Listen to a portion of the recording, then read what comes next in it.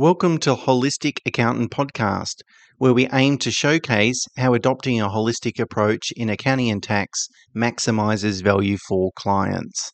Beyond traditional tasks like preparing financial statements and tax returns, a holistic accountant focuses on offering advice that maximizes personal wealth on an after-tax basis. If you enjoy this episode, please consider leaving a rating and sharing it with those who might also benefit. And to ensure you stay updated, subscribe to our weekly email. The link is in the show notes. Okay, today, Mena, I would like to share some case studies of some clients that they've been able to structure their financial situation and taxation liabilities and so forth in a way that's facilitated them to repay their home loan at an accelerated rate.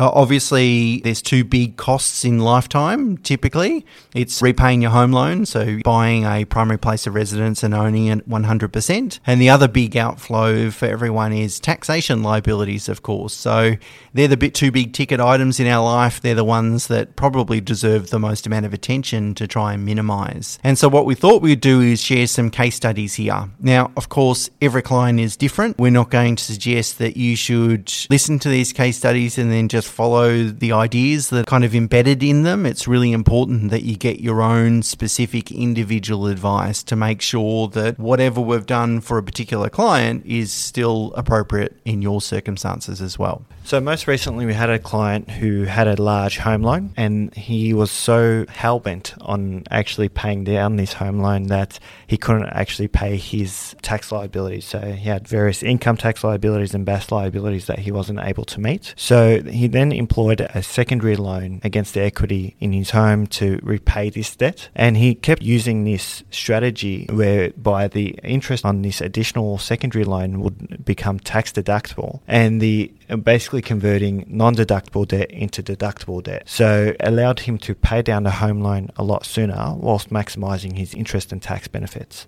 Another example I'd like to share, Mina, is we had a client and they had a $700,000 home loan and they had $200,000 sitting in the offset account. And of course, all their surplus cash flow went into the home loan offset account to obviously reduce interest and sort of notionally repay their loan, of course. After talking about it with them, and they were really concerned about, okay, they knew they wanted to repay their home loan as fast as possible, but they were kind of thinking, is that lazy money, just sitting the $200,000 just sitting in the offset account? And so after a bit of a discussion, what they ended up doing is moving that $200,000 into the home loan to actually reduce the balance from $700,000 to $500,000. And they went to their bank, or in fact we went to their bank on their behalf, and we borrowed another $200,000 for investment purposes. And so what they're doing now is they're investing that in the share market. They're investing in a high yield index fund, which is going to earn about 7% or more in terms of pre-tax income. And essentially what that means is that their interest cost will be less than their investment earnings. So their cash flow position is actually improved, and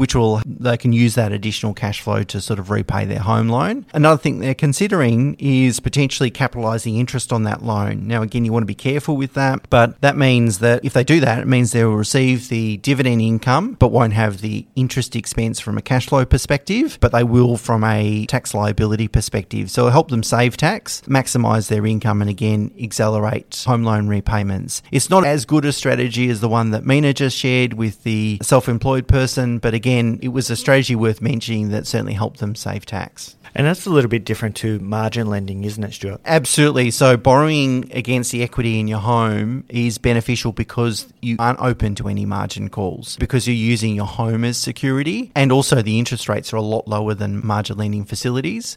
Whereas with margin lending facilities, of course, the interest rate's much higher, but also it's linked to the value of your share portfolio. So if the market crashes, you will get a margin call, and that can be problematic as well. The other component is a Division 7A loan from a corporate beneficiary. Now, I don't want to get too technical here, but typically if you draw funds on retained earnings from a company without declaring it as a dividend or wages, it creates what is called a Division 7A loan, which is an interest-bearing loan between the company and yourself as a director or a shareholder. Those loans are interest-bearing, and sometimes it's not a great strategy to repay your home loan because you can end up paying a much higher interest rate on your Division 7A loan rather than your home loan. Division 7A loans are sitting at roughly, from memory, around around 8%. Is that right, Stuart? Yep. So whereas your home loan is probably sitting around 5%. And that interest on your Division 7A loan is not deductible if it's paid out to you as an individual. So it's not a great strategy and something to be always wary about when trying to take out funds from your business. We had another client, Mina, that was distributing profit to their self-funded retiree parents. So they owned a business. The business generated some profit, of course, and so some of that profit they distributed out to their parents because their parents had very low tax rates. They didn't have much in the way of other taxable income, and that was sort of tax effective in doing that, which is fine. But we know, given the sort of crackdown from the ATO, that cash actually has to be physically transferred to those parents, which it was. But those parents were in a situation where they were self-funded. They didn't really need the money. They certainly didn't want the money from their children. They wanted their children to really benefit from those funds. And so they said to their children, look, instead of us having the money, it's just sitting in a transaction account earning like 1% in terms of interest. Why don't we put that money into your home loan offset account? At least it'll make a massive saving to you because obviously home loan interest rate sort of 5.5-6%. And the parents didn't need the interest income. So it was just that parents felt more comfortable about it. And so that situation was certainly very interesting because obviously it helped our clients reduce their tax liability, but also that they still ended up getting the ultimate benefit from those funds because the parents sort of lent them or deposited those monies in those offset accounts. Another scenario, what we assisted one of our clients to do is actually to interpose an entity within their corporate structure to basically get funds out or borrow to purchase units or shares in that business. What that allowed us to do is